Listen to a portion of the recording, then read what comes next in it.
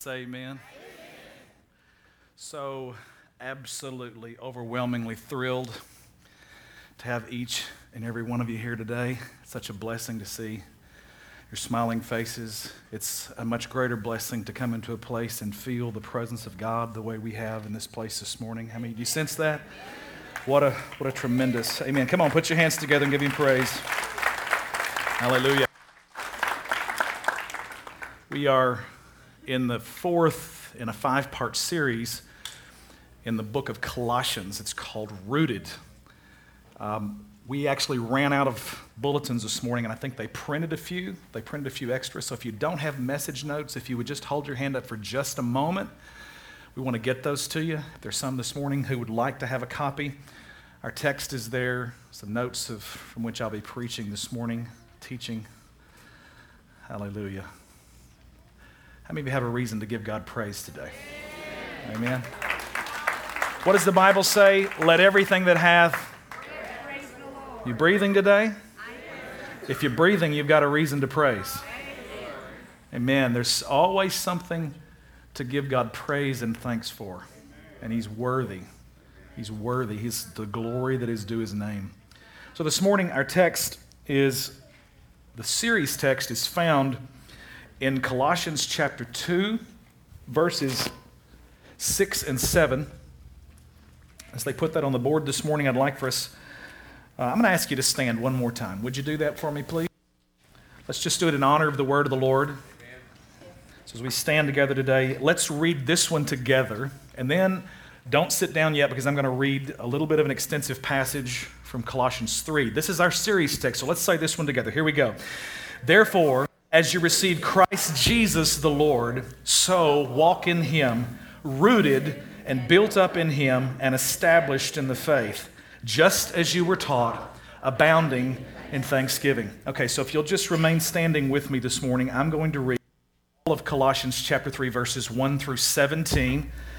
And it goes like this. If then you have been raised with Christ, seek the things that are above where Christ is, seated at the right hand of God.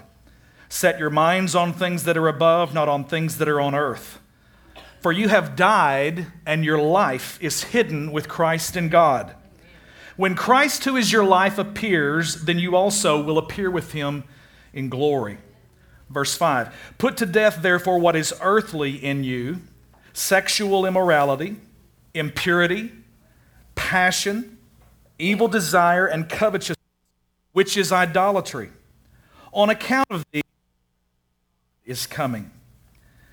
In these you too once walked when you were living in them. But now you must put them all away: anger, wrath, malice, slander, and obscene talk from your mouth. Do not lie to one another, seeing that you have put on yourself with its practices, and have put on the new self, which is being renewed in knowledge after the image of its Creator. Here there is not Greek and Jew, circumcised and uncircumcised, barbarian, Scythian, slave, free, but Christ is all and in all. Amen. Verse 12, put on then as God's chosen ones, holy and beloved, compassionate hearts, kindness, bearing with one another, and if one has a complaint against another, forgiving each other. As the Lord has forgiven you, so you also must forgive. And above all these, put on love, which binds everything together in perfect harmony. And let the peace of Christ rule in your hearts, to which indeed you were called in one body, and be thankful. Everybody say, and be thankful. Let the word of Christ dwell in you richly, teaching and admonishing one another in all wisdom, singing psalms and hymns and spiritual songs with thankfulness. Thanksgiveness is not a word. With thankfulness in your hearts to God. And whatever you do this. I want everybody to read this last one with me. Here we go. Let's say it together. And whatever you do in word or deed, do everything in the name of the Lord Jesus, giving thanks to God the Father through Him. Gracious God and Father, we thank You for this time in your presence. Thank you that you have filled this place. We just stop in this moment and we say thank you. Over and over and over, the Apostle Paul says in this little letter to abound with thanksgiving, to be overflowing with thanksgiving, to let the peace of Christ be in us and be thankful. Let the thankfulness to God come out of our hearts, Lord. We just thank you right now for this word. Holy Spirit, you are the only teacher. I acknowledge before you right now that I cannot do anything apart from you. Give us eyes to see and ears to hear. Spirit of the living God, move in this place today and open our understanding. Give us perception, Lord, so that the word produces faith, and faith reaches into the promises of God, and we see change come in our hearts and in our lives. We give you praise because all of it is due your name. In Jesus' mighty name, and everybody said, amen. Put your hands together and give the Lord praise, and you can be seated this morning. I'm excited to jump back in. I was such a privilege last Sunday to have one of my dear friends, Chip Bueller, with us, who did a phenomenal job on Colossians chapter 2, on dealing with all of the religious cheaters. All of those things that religion will steal, kill, and destroy from you. Those things, those concepts that will add to the Scripture, that will subtract from who Christ is, that will multiply more requirements and regulations, and that will divide loyalties among believers. He talked about add, subtract, multiply, divide. All of those things in terms of your diet and philosophies and ideas about secret knowledge. Basically, the Apostle Paul is coming to the church at Colossae, and he's saying to them, look, all this stuff is wrapped up in Christ. Colossians 2, verse 3, all the treasures of wisdom and knowledge. Those were two key words among the Gnostics. They were pursuing wisdom. They were looking for a kind of secret knowledge. And so the Apostle Paul just sort of doubled back on them and fed them some of their own medicine. And he said, look, there's this thing that God's been hiding for generations, but now is made manifest among the saints. In Colossians 1, verse 27, 28, he said it's a mystery. It is a mysterion. It's a sacred secret. This really is some secret knowledge, but God has ripped the cover off. He's unveiled it. He has revealed it. He's demonstrated it to the world that Christ now is in and among all of you, that is the hope of glory. And so this is not the pursuit of some esoteric principle, but it's the relationship, a living relationship with Jesus Christ, who is the body of all the treasures of God's wisdom and knowledge. All of that's in Him. And when you can begin to realize that, if all the treasures of wisdom and knowledge are in Christ, and Christ is in you, what does that mean is on the inside of you as well? All the treasures of wisdom and knowledge. That means the answer to the predicament you're in is already inside you. You just need to let that thing be loosed. I bought Bible software on a CD a number of years ago, and locked on that CD were multiple translations of Scripture. And when I was willing to call and give them a credit card number and pay an extra fee, they would give me a code to unlock what was actually already on the CD that was in my possession. Ticked me off. And I'm going, okay, why can't I break into this? It's already mine. I've already spent $399 for the software for me to study the Scripture with anyway, and I've got these discs, and why don't they, give me all these translations? But no, they find a way I have to pay for it. And I want you to know there's some truth to that. There's some realization that God gives us salvation as a free gift, but when we really begin to press into God, we have to seek His face. That means there is a price in terms of grasping hold of this relationship and pressing into Him and gaining these principles of knowledge and wisdom from Him. And it means sometimes I have to pay an extra price of spending time in the Word. I have to pay an extra price of time in fellowship with the brothers and sisters, or spending time in prayer or in worship. Are you hearing me this morning?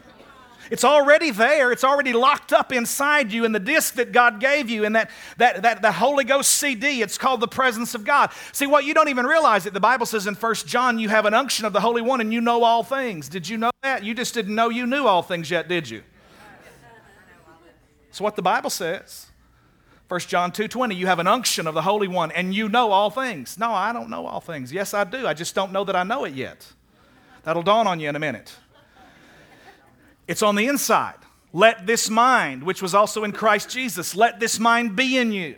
What does that mean? I let it, I allow it, I give it place, I give it preeminence, I make it first, I make it ultimate. It's the first thing I consult. It's the last one that answers the question, that gives me the ultimate authority. It is the Word of God, which is the mind of God. Well, come on, give Him praise.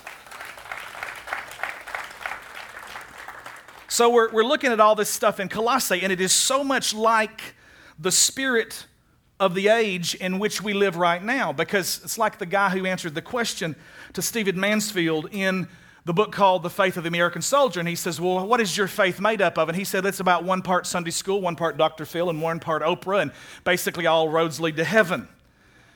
And that's really a whole lot of how American Christianity has begun to morph, and it's really pretty frightening because we've lost the mooring, we've lost the anchoring to the solid ground bedrock of the Word of God. And I'm not talking about trying to return to some kind of Pharisaical, judgmental, beat people over the head. I don't want anything to do with that. I'm not talking about that kind of religion, but I'm talking about a real life-giving relationship with Jesus Christ, where He loves me just like I am, but He loves me too much to leave me like I am. This passage that we've just read this morning in Colossians chapter 3 is all about heaven on earth. I don't know whether you know this or not, but this is another of those versions of American churchianity, is that we have reduced the gospel to a trip to heaven. And I want to tell you, God's ultimate objective is not to get you to heaven. If it were, as soon as you confess Christ, He would have hit you with a bolt of lightning and taken you on up there. God's ultimate objective is not to get you to heaven. God's ultimate objective is to get heaven into you. If heaven is in you, where you are for eternity is a byproduct. It's going to be automatic. Conversely, flip the coin over on the other side. God's ultimate objective is not to get you out of hell. It's to get what? Hell out of you. It's to get all that stuff, all the junk, all the separation in relationship with Him because of sin and disobedience that mars that thing, that distorts the image of God. And God says, if I can get all that out of you by the sacrifice of Jesus Christ, by the working of the Holy Spirit to make us holy, because this message today is about being rooted in the holiness of Jesus Christ. The first one was rooted in the lordship of Christ. The second one was rooted in the body of Christ. We're in this together. Look at your neighbor right now and tell him, you can't do this without me. Tell him right now, say, you can't do this without me. The third one last Sunday was rooted in the revelation of Christ. Chip did an amazing job. This fourth one this morning is in this section on chapter 3. It's about heaven on earth. It's how God begins to show me how I can apply what is the spirit and the nature in the Lord's Prayer when He said, Our Father who art in heaven, hallowed be your name. Your kingdom come, your will be done. Where? In earth as it is. Heaven is fine. There's order. There's no chaos there. You know, I heard it as a young man growing up. Man, when I get to heaven, I'm going to whoop the devil. And somebody finally got up one day and said, well, you know what? He's not going to be there. There are no walled cities. There are no giants. There's no opposition. There's no crying. There's no death. There's no sorrow. No more pain. All of that's in order. Everything, there's no strife, no gossip. There's no malice. There's no murder, no envy, no adultery, no sexual immorality. None of that stuff is there. All of that has been driven out. It's totally in order. So what's the point? The point is that God wants to take a people in the middle of a crooked and perverse generation. Philippians 2. He wants us to shine His lights in the midst of the darkness.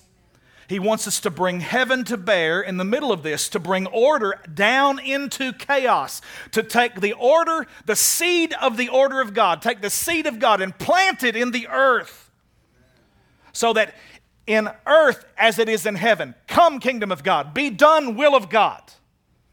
That's the idea. It's to get heaven into you. Again, you want to go? Man, I got a 38 at home. I can load it up for you.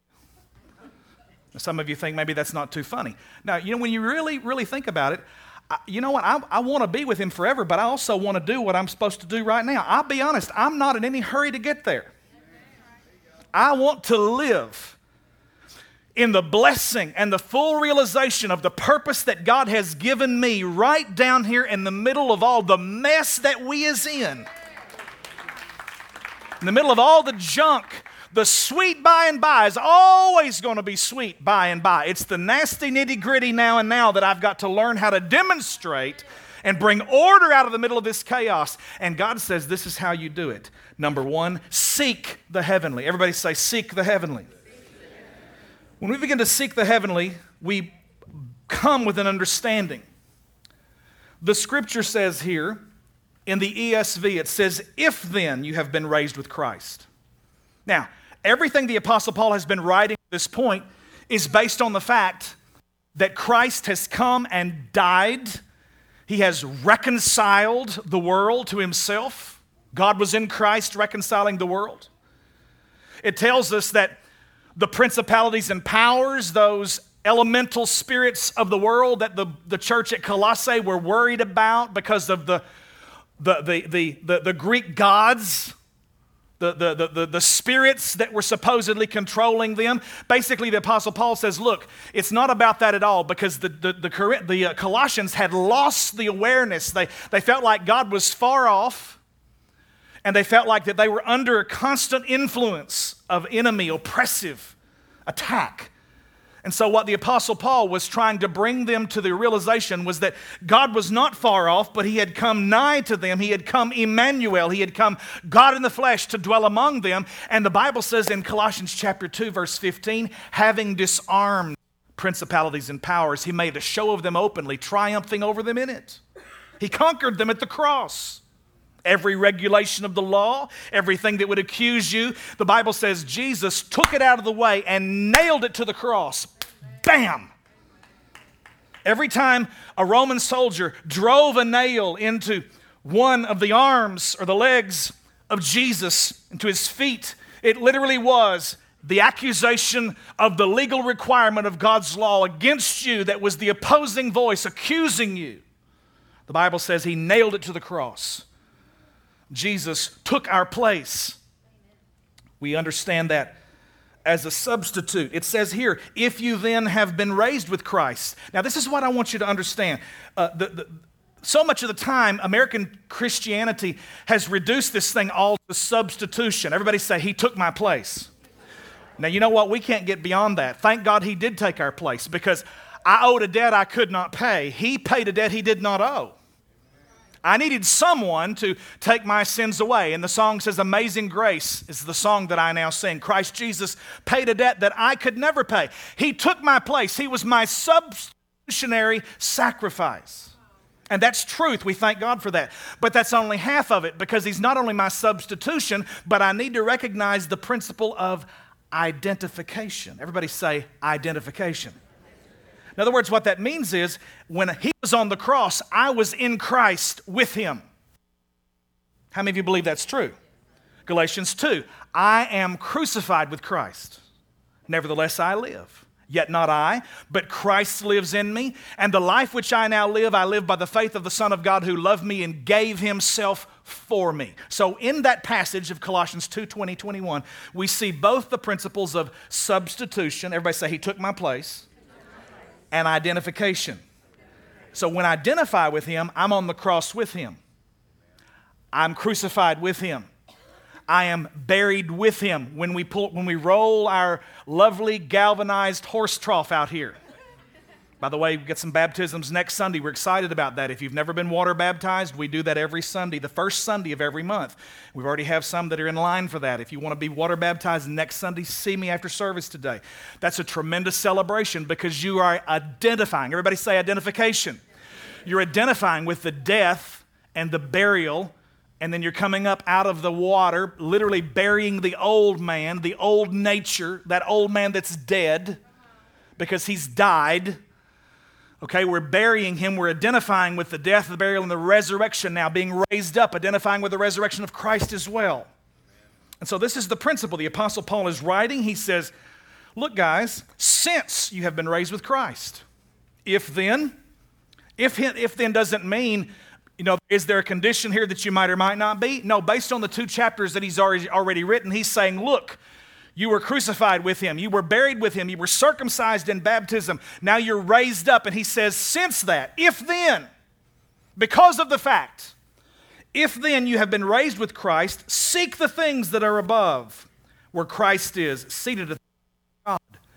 Set your minds on things that are above. 2 words I want you to say. Everybody say, seek and set. Do it again. Seek and set. So what are you seeking this morning? You're seeking what you're set on.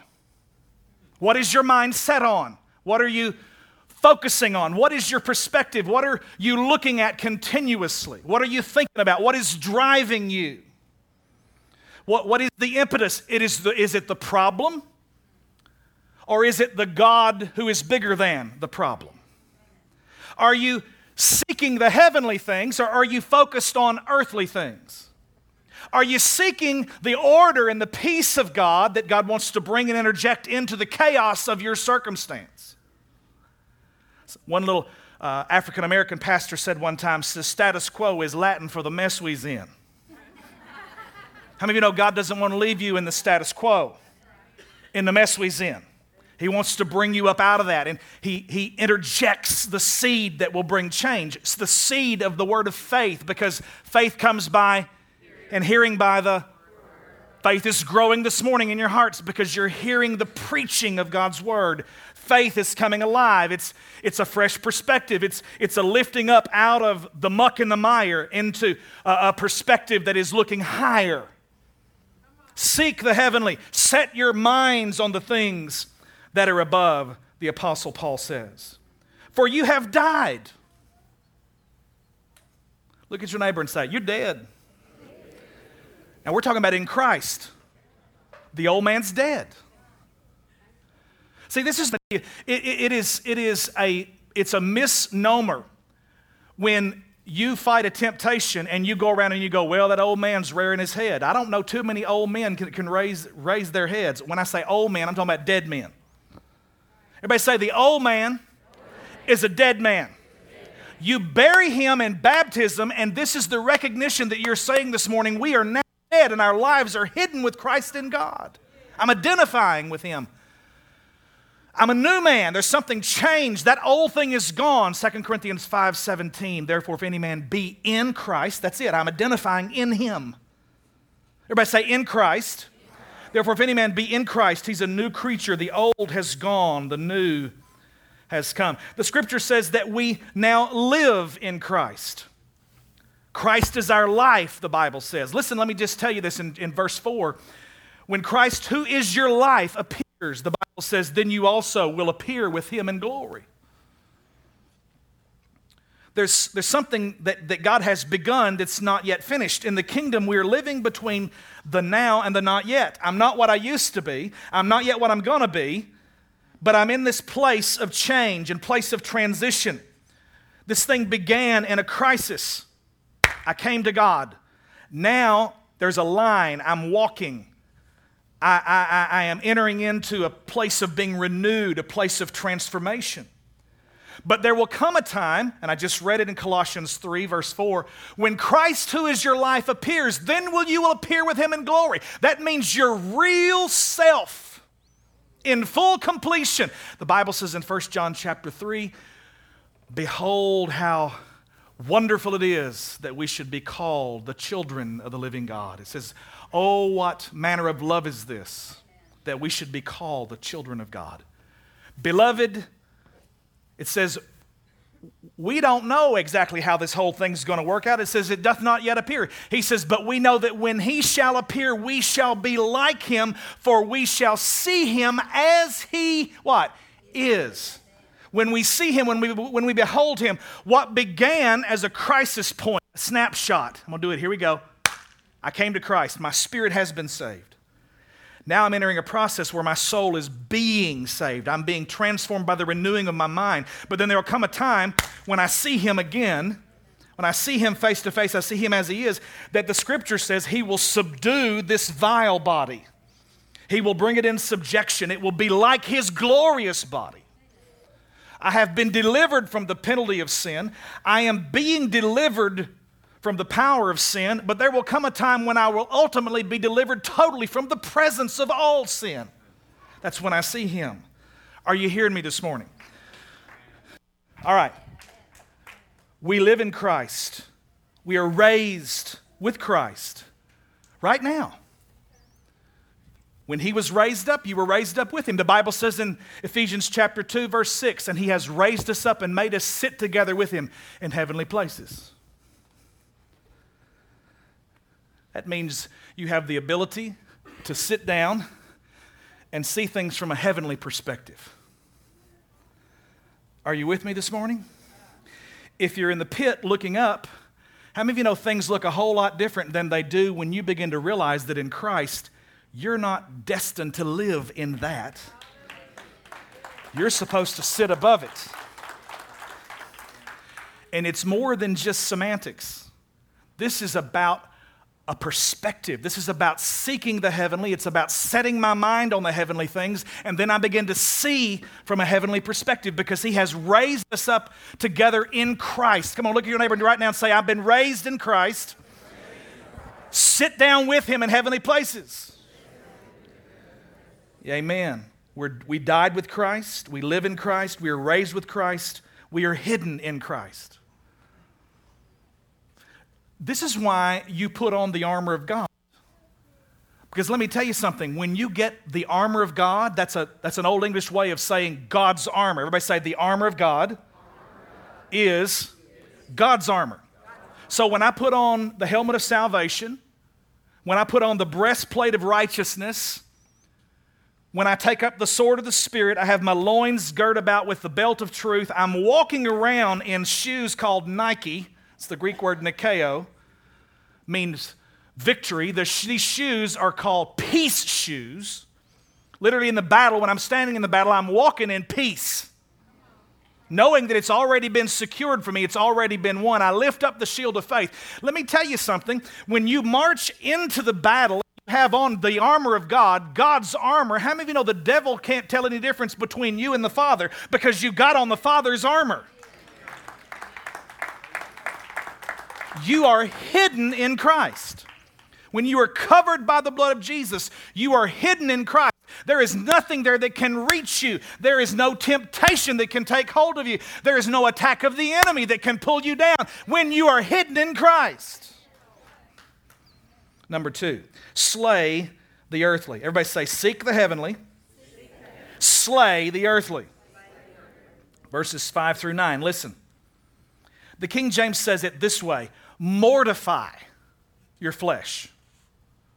What does a mortician do? He deals with what? Dead people. So to mortify something means kill it. To mortify. And this is so much clearer right here in the ESV. It says, put to death. Therefore, what is earthly in you? Your focus is in the heaven. You're seeking, you're set on the heavens. You're seeing from a perspective of the heavenly. Now he says, guess what? Your feet are still firmly planted on the ground. You are not so heavenly minded that you're no earthly good. You are focusing from a heavenly perspective, but you're still living on the planet. This is not Twilight Zone.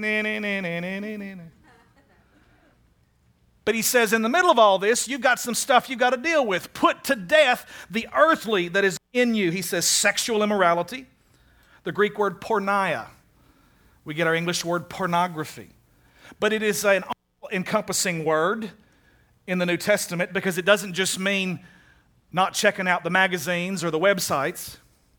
But porneia has to do with any kind of sexual immorality. In the King James, the word here is fornication. We're not just talking about premarital sex. We're not just talking about sex outside the covenant of marriage against someone that you've committed to live in the holy covenant of marriage together. But it's talking about any kind of sexual immorality, impurity. And I'm not going to take time. This could be a seminar in itself, so I'm just going to hit the high points. Put to death, mortify. What is earthly in you? Sexual immorality, impurity, passion, evil desire, and covetousness, which is idolatry. Covetousness is that whole thing about greed. I got to have more. I got to have the latest. I have the newest. Got to have the freshest. Got to have the newest model. And so I want more. I want to have more. I have to build more to hold more so I can keep more. And we're just running out all over the place in American society because we're so gripped in materialism. And I'm going to be honest with you, I wrestle with this myself. I look around and I go, where did this stuff come from? How many of you know exactly what I'm talking about? I go through, every now and then, and I try to clean out the closet, and it's stuff that's still good, but I want to put it in somebody's hands and take it to the mission and let somebody have it and wear it because I'm not wearing it anymore. And just every drawer and every closet, it just gets packed and packed and packed and packed. And I'm going, God, I don't want to be driven by greed. I don't want to be driven by covetousness because that's idolatry. And you know something? There's one thing about that sin right there. It will make you do all of the others. Because if you're driven by greed, you'll do anything you can to get what you've got to have. It's like a guy with a fix got to have some crack or some crystal meth or whatever it is. That's the reason I tell all people all the time, look, if you can just ever really get you a good drink, just get you a big old drink of the draft of the Holy Ghost and get it way down on the inside of you, it'll give you a taste of something that you will never want anything else.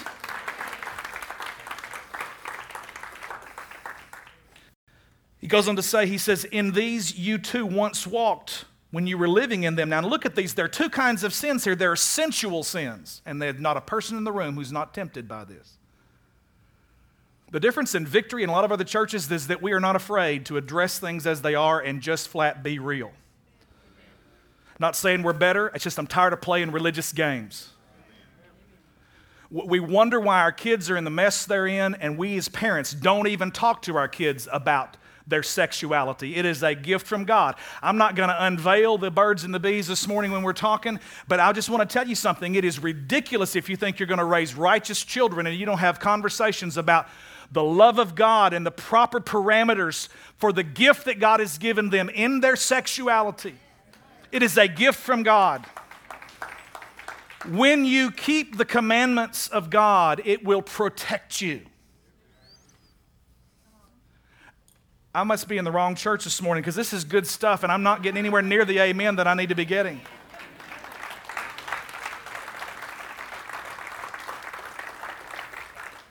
You know what? This is not to make you feel bad. This is to help you so you can be better and feel better. Not in your own strength, but in the strength of God.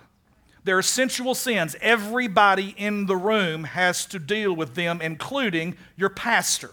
I have to make a choice what I think about. I have to make a choice what I let come out of my mouth. I have to make a choice what I decide to act upon every day of my life. You start thinking that the more spiritual you are, the less you will be tempted. You are crazy and you're heading for a fall.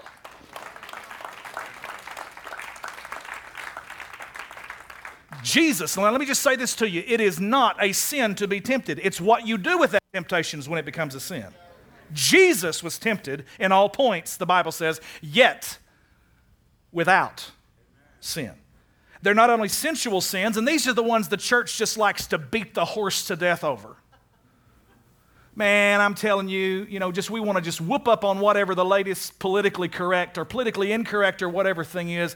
And then a lot of times there are other stuff sitting out there and we don't even deal with it because maybe it happens to be working in the life of the biggest giver in the church.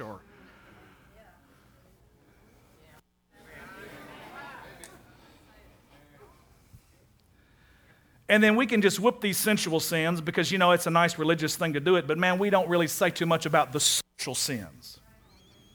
He says, in these you too once walked when you were living in them, but now you must put them all away. Anger, wrath, malice, slander, and obscene talk from your mouth. He says, do not lie to one another, seeing that you have put off the old self with its practices. When we come up out of the water of baptism, that is the end of an old life. It's the opening of a whole new chapter, of a whole new kind of life. Something fresh has begun. It's an initiation into a new walk in the kingdom of God.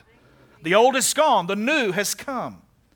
There's a new motivation. I'm not the same old guy with a second chance. I'm a whole new person with a whole new nature down in the inside of me.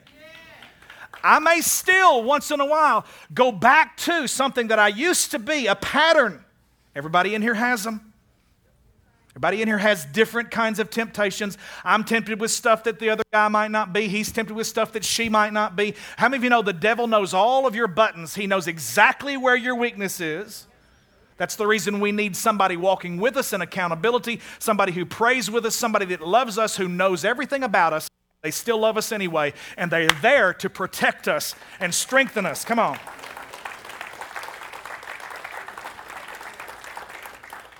But it's so easy to harp on the sensual sins and then let the social sins go, the gossip and the backbiting and the complaining and the constant criticism. And you know something? Rick Warren tweeted this up a few weeks ago. He said, you know what? Like water seeks its level, we have a tendency to seek out those that are captivated by the same sins that we are. The critic finds the other critic. The gossip finds the other gossip. The person who's struggling with lust, it's amazing. It was like a lust radar.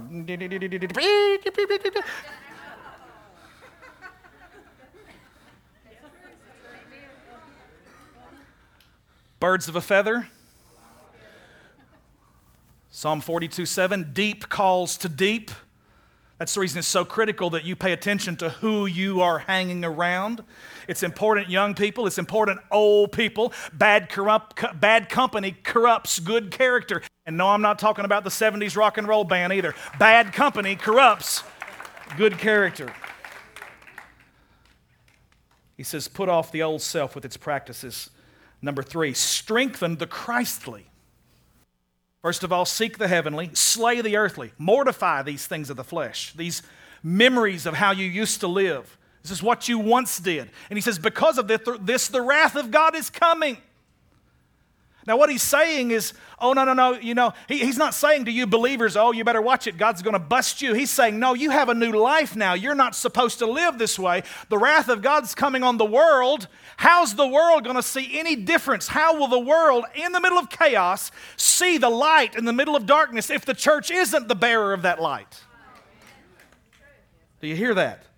Strengthen the Christly, verse 10. He says, and have put on the new self. Everybody say the new self. What you're seeing here is Paul is telling the people, look, you're dead. Now, how many of you know when somebody dies, you go and you get them a what? A new suit of clothes. You put them on, you give them to the mortician who puts them on and makes them look good. And you know, everybody always walks up there and they says, oh, he looks so good. And I'm going, man. Oh, she looks great. Now, maybe that's too plain. I don't want to offend anybody. You know, we always do that. Why do we do that? I hate death. Death is an enemy. The Bible says the last enemy which shall be destroyed is death. I'm going to tell you, there will be a generation that will see him face to face and will put the enemy of death under their feet. Somebody say amen. Come on, give him praise. It says, and have put on the new self, which is being renewed in knowledge after the image of its creator. What is he saying here? Look, you died and you got buried with a suit on. Now that suit doesn't work anymore. How many of you remember when Jesus went to the grave and he called out specifically, Lazarus, come forth? And Lazarus, why did he walk like that? Because he's wrapped with what? Grave clothes. Well, now this is what happens when we come up out of baptism and we've still got this stuff, because there's a whole new nature on the inside. There's a whole new person. There's a whole new self that is being the motivation, that is the animation of, that is the drive, the impetus, it is the force. That sounds too impersonal. I'm talking about a person who is the Holy Spirit. He is down on the inside of you and he's motivating you to live a new kind of life now. But guess what? You've still got all these old grave clothes on. What did Jesus tell the disciples to do when Lazarus came out of the tomb? They said what? Loose him and what? Let him go. Look at your neighbor and say, loose him and let him go. That means we have to take off all the grave clothes of the old life. That's not you. That temptation that used to pull you down is not you anymore. It may be something that's still hanging on you, an old rag from the past. But I want to help you take that off this morning. I want to help you get rid of that, because guess what? God wants to put a whole new suit of grace clothes on you now. You're dead. You're dead, and your life is hidden with Christ in God. You were buried with Him. You were raised with Him. You're identifying with Him. And guess what? You went down into the waters of baptism, and God circumcised that old nature, that fleshly nature. He cut it off of you. And guess what now? We've got to take all the clothes off that you were buried in that old life in. Got to put on some new grace clothes and get rid of the old grave clothes. So he's talking about putting off the old and putting on the new. It's a picture of garments. This morning I got up and I put on this shirt and buttoned it and stepped back and looked and made sure everything's in the right place, the way it's supposed to be. I put it on. The word of the Lord here is put on the new self, which is being renewed in knowledge after the image of its creator. Two words here, new. Everybody say new and renewed. Say it again, new and renewed. There it is. Put on the, everybody say new self, which is being renewed. Say being renewed. The first word is neo. Like Keanu Reeves in The Matrix. His name was Neo, which is a spiritual film about the new man in Christ, stepping out into the fullness of an unlimited awareness. He's stopping bullets in The Matrix. That's when he finds out who he is. He was already neo. He was already new. That word neo is new in relation to time, but being renewed is the Greek word kainos, which means new as related to quality. This thing is being renewed. The more I come alive in the awareness of what Christ has made me to be, that I'm being renewed in the image of the Creator in which I was originally made. Come on, you're not hearing me this morning.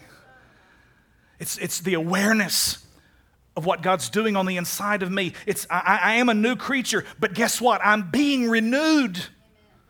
New in quality, in the knowledge after the image of my Creator. And he says, this is what is so amazing too. He says, here there is not Greek and Jew, circumcised and uncircumcised, barbarian and Scythian, slave and free, but Christ is all and in all. Come on.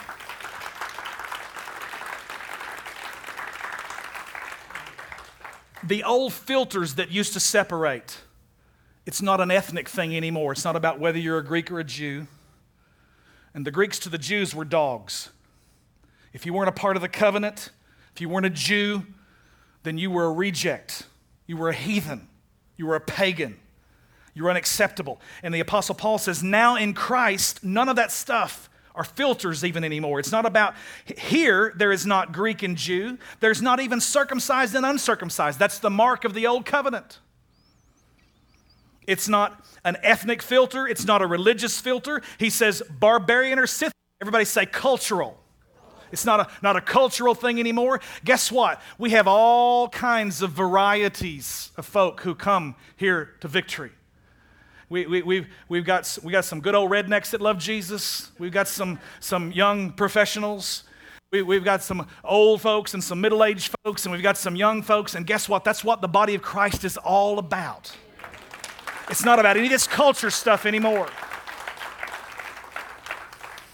And you know, whether you drive a pickup and have a shotgun on a rack in the back, or whether you drive a Mercedes, none of that has anything to do with it at all. It's Christ in you. Is Christ all in your life? Because that's the filter right there. That's what matters. That's what ultimately counts. He says it's not even an economic filter. It's not slave or free. It's not your socioeconomic status. And the Apostle Paul adds in the Galatians passage, Galatians 3:28, he goes on to say it's neither male nor female. Let me tell you something, ladies. Jesus was on your side. He intended to bring liberty to you and set you free. You are not a second-class citizen in the kingdom of God. It's neither male nor female. It's not economic slave or free. It's not cultural, barbarian or Scythian. It's not religious, circumcised or uncircumcised. It's not Greek or Jew. It's not ethnic. It's none of that stuff anymore. But it's all about this one determining question. Is Christ in your life? Because He is all. And now in His body, He is in all. Are you getting anything out of this? My last point this morning, and I'm finished. Everybody say, all dressed up. And some place to go. All right? The first one is the grace of Christ. He tells us to put off all the grave clothes, all the earthly stuff, all those wrappings and trappings of the old nature that I was buried in. But then he begins to tell us what we're to put on. Verse 12, put on then as God's chosen ones. King James says God's elect. I love that. Don't be afraid of that. God chose you before the foundation of the world. He marked you out. His eye was on you. The psalm says you are the apple of his eye. I want to tell you that the gospel is so amazing. It's not just Jesus died for you, but he made a commitment that he would never, ever, ever, ever, ever stop loving you. Even in the mess you're in this morning, he loves you right where you are. Come on. He chose you. He says you are God's elect. He says holy and beloved. Holy is that word which means set apart. It's that idea of set apart for a purpose, set apart to God, not just set apart from sin. This whole thing about the holiness of Christ is not just about how long the lady's hair is or whether or not you wear makeup or whether the women can wear pants. You notice they always pick on the ladies. It amazed me when I was growing up sometimes in those churches, you know, some of the men preachers would come in these three-piece suits and a $30 handkerchief out here and big hair and product and ladies looking like they were dressed in a gunny sack. Now, I don't want to offend anybody this morning. Let me tell you something. If you have a conviction, you can overdo anything. I mean, just turn on Christian.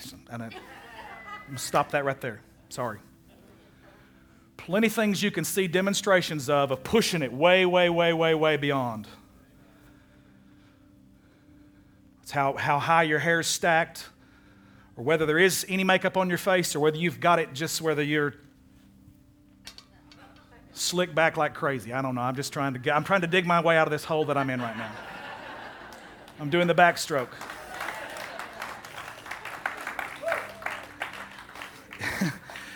When you get in hot water, the best thing to do, baby, is take a bath, I'm telling you. It's not about any of that stuff at all. We want you to know you're free to, based on your conviction, do it and do it with the joy of the Lord. To whatever degree. You can take anything to an extreme, you can take it all away, and you can make a God out of that. Remember when Israel took all of their jewelry off and they made a God out of it? Some of you are going to hear that in a minute. I grew up in a church that didn't have any, and they made a God out of the fact that they didn't wear it. Men can't have any, facial hair. I want to go, what do you think the whole Jewish nation had? I mean, it was a sign of manhood. Do you think Jesus was like clean shaven? I'm just messing right now. I just want you to know, and I'm enjoying it. Because it's stupid. It's just stupid. It is stupid. The ridiculous religious requirements that we put on people. And we go jump on a couple little passages and we just, we hamper on that. I mean, just jump all over that passage about it's a shame for a man to have long hair. And I want to go, well, what is long? I mean, do you think anything longer than that? And the women can't cut theirs, so theirs is like Emmylou Harris, they're walking on it. And if that's long, then that means if the woman's hair is long down to here, then I should at least be able to call this short. Where's the standard? Paul was basically applying a cultural standard in that moment in time, and he said, let me just say this. Among the churches of God, we're not going to be contentious about this. In other words, it's not going to be something we're going to fall out over because ultimately we don't have that. How long was Jesus' hair? You get all caught up on this whole thing and holiness about what's women's apparel. I mean, my goodness, man, he walked around in a dress.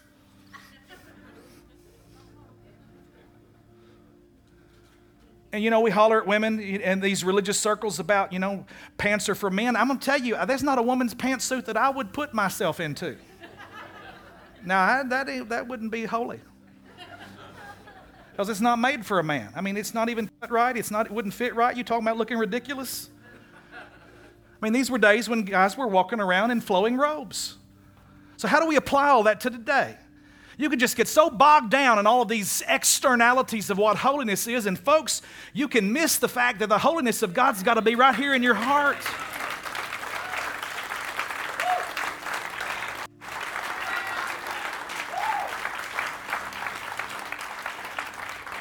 I can have my hair cut just right, and I can have on the right three-piece suit, and I can actually look like a preacher. I got tickled the other day. I had a wedding last week, and one of our congregants said, "Wow, Pastor Michael, you look like a preacher." I said, "Is that good or bad?" I want to.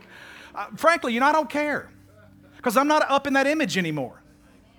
We all have these images that we feel like we have to uphold. And I want to tell you something. The real image we have to uphold is the image of the Creator that's being renewed on the inside of you.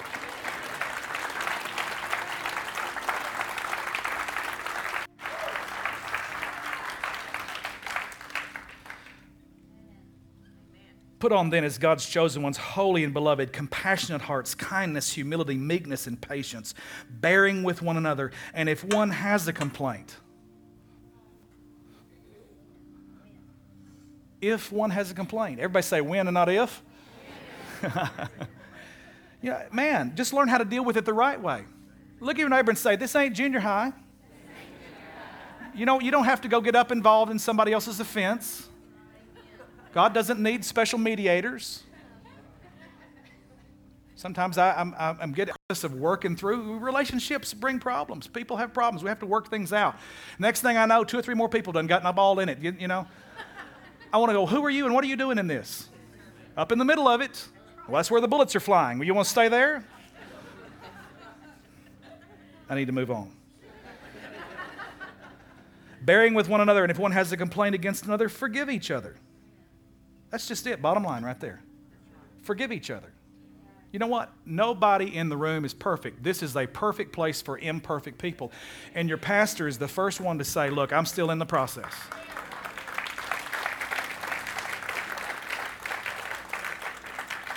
Too long, we've played all the religious games and we put everything on right and we look good and we paint it on Sunday morning and man, bless you. Praise the Lord. And I can do that. I can do that and I can fool you and I can be eat up with lust.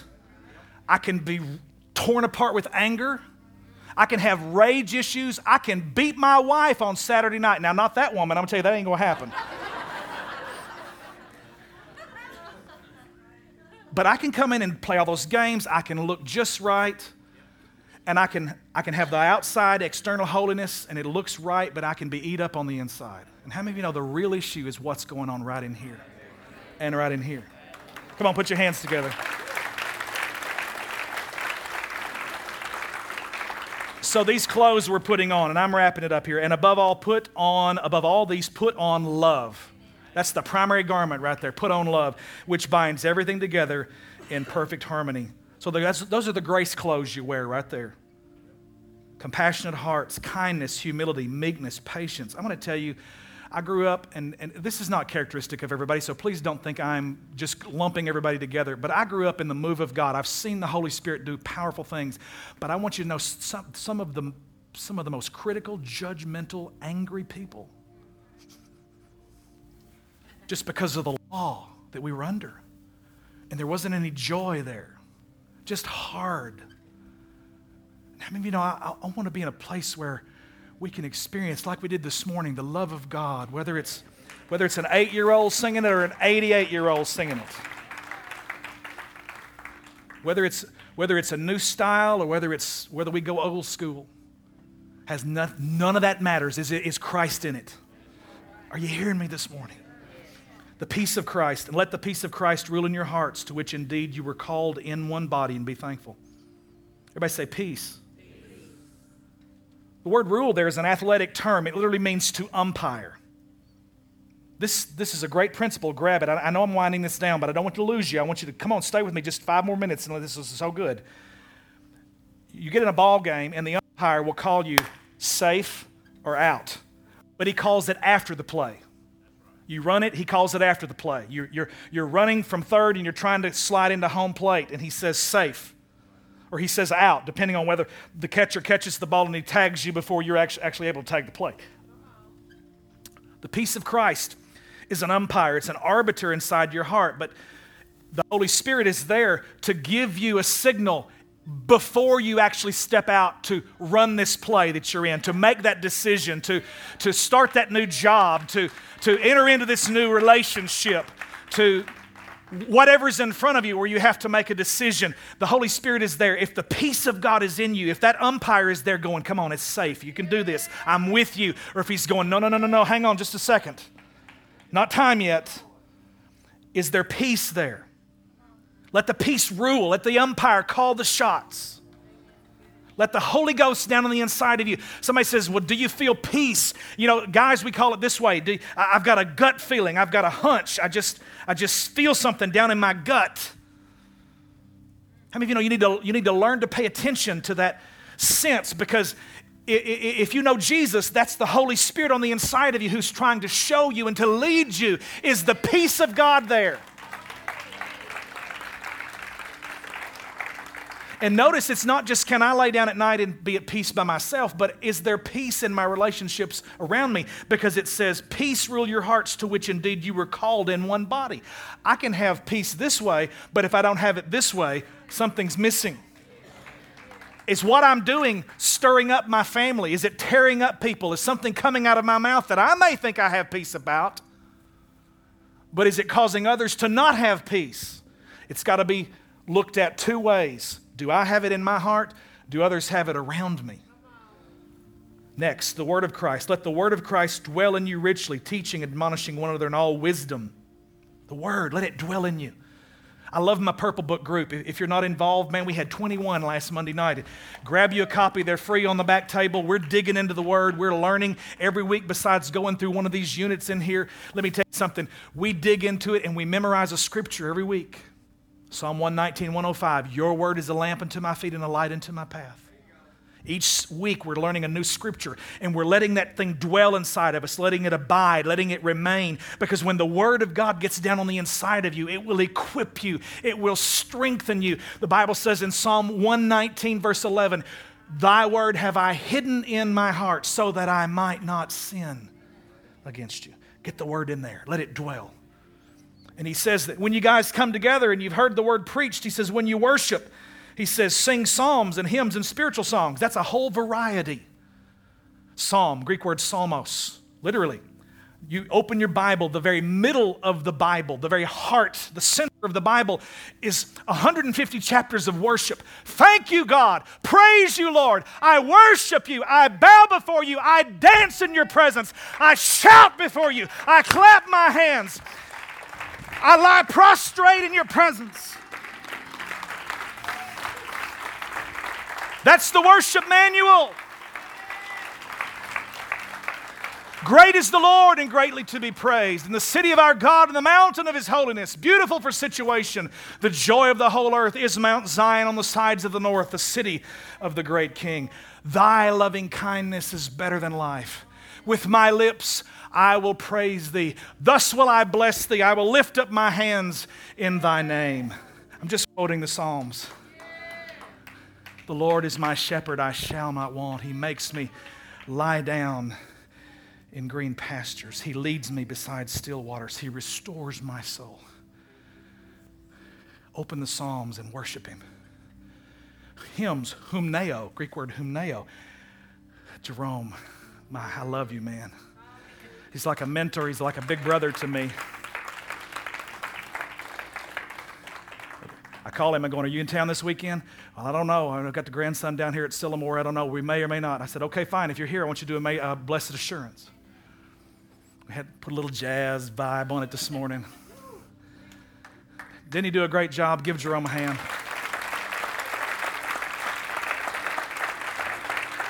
Humneo. Humneo, it's the Greek word, literally means the story or testimony. A hymn is a story about what God has done in your life. Amazing grace, how sweet the sound that saved a wretch like me. I once was lost, but now I'm found. Was blind, but now I see. And we sing from the Psalms and we sing from the hymns. Some of you have been coming to Victory and you want to go, what is that special time in the worship when you just sort of cut loose and do your own thing? Everybody say spiritual songs. Here it is right here. Teaching and admonishing one another in all wisdom, singing psalms, psalmos, Greek word, humneo, and ode pneumatikos. Pneuma is spirit. Pneumatikos. Ode is driven by the wind of the Spirit. See, Abby's singing over there and playing.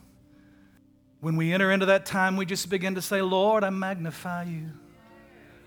I worship you, Jesus, with all of my heart and all of my soul. When all the congregation loses control, and we begin to sing and worship our God, we let the praises ring to worship our God. And when you start to do that as a congregation, the presence of the Lord begins to fall in the midst of the people. You just worship Him. You know what the Scripture says in the Psalms? I will sing to the Lord a new. That's one that's never been written before. That new song is the song of what Chris Holder faced this week.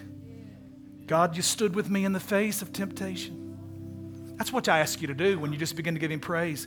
It ain't nobody else's song. Nobody else can sing your song like you can. Lord, I cried out to you and you met me in my fear. Lord God, you have supplied all of my need, oh Lord. Are you hearing what I'm doing here? That's Ode Pneumatikos. That's a song driven by the Spirit. Come on, Shay. I can praise Him. Y'all get anything out of this morning? Psalms, hymns, spiritual songs, and I'm done. And whatever you do, this is the overarching principle right here.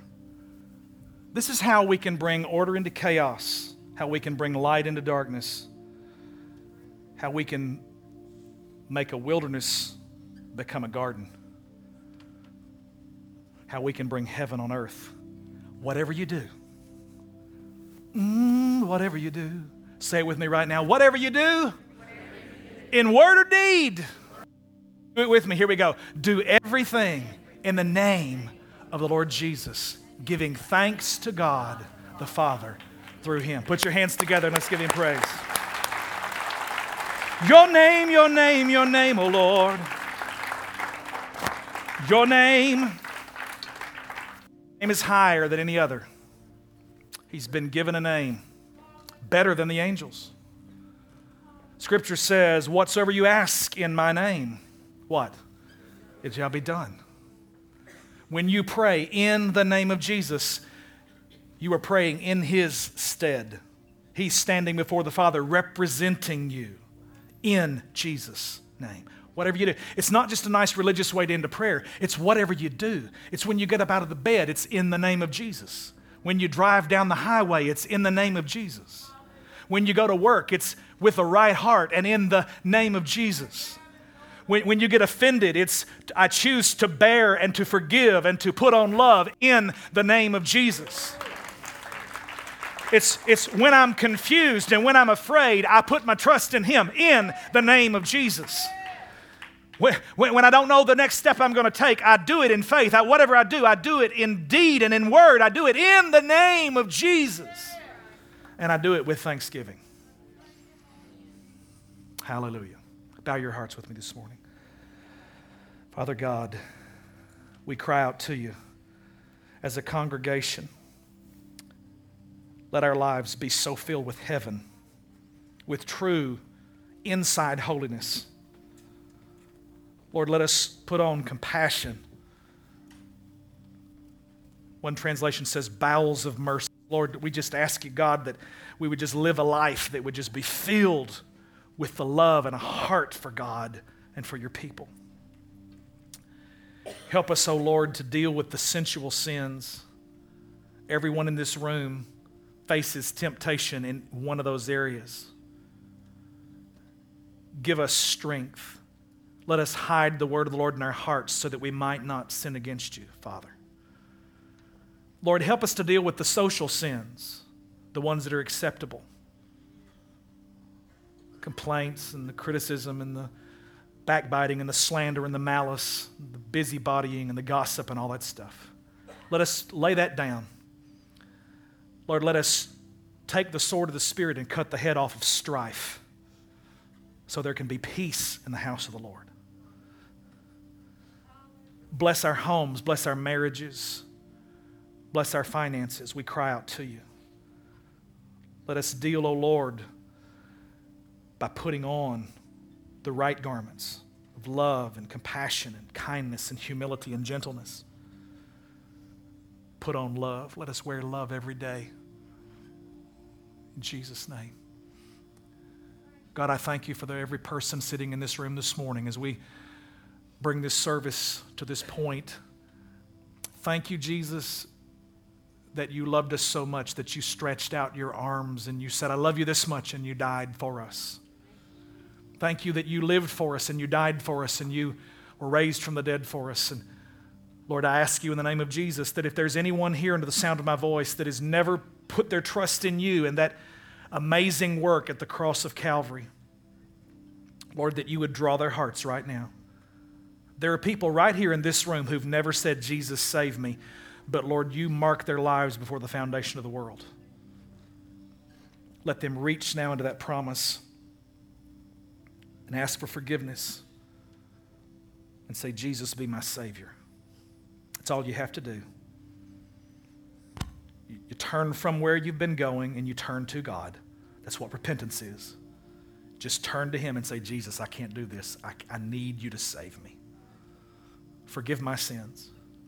And I'd just like to say right now, this whole congregation is going to pray that in just a moment. But if you'd like to be included in that prayer, if you do not know right now, if you were to die today, that you would be in the presence of God in heaven, you can know that. The Scripture says, whoever calls on the name of the Lord shall be saved. If you would like to be included in this prayer, just like you right now, I'm not going to embarrass you. I'm not going to call you to the front. I just want you with every head still bowed, every eye closed. I'd like you just to slip your hand up so I can just see this morning. And I see that one right there. Thank you, sister. Anybody else? Just give you a moment. Was there another one over here? Anybody else? Hold it up for a second so I can see. Father, I thank you for my sister today. The whole congregation's praying right now. Father, thank you for the word of the Lord. I put my trust in you. Save me. Forgive me my sins. Be my Savior. I turn from sin and I turn to you, Jesus. Fill me with your Holy Spirit. Be Lord of my life. In Jesus' name. Say that again. In Jesus' name, I pray. All of God's people said, let's put our hands together and give the Lord praise for this new sister in Christ. Hallelujah.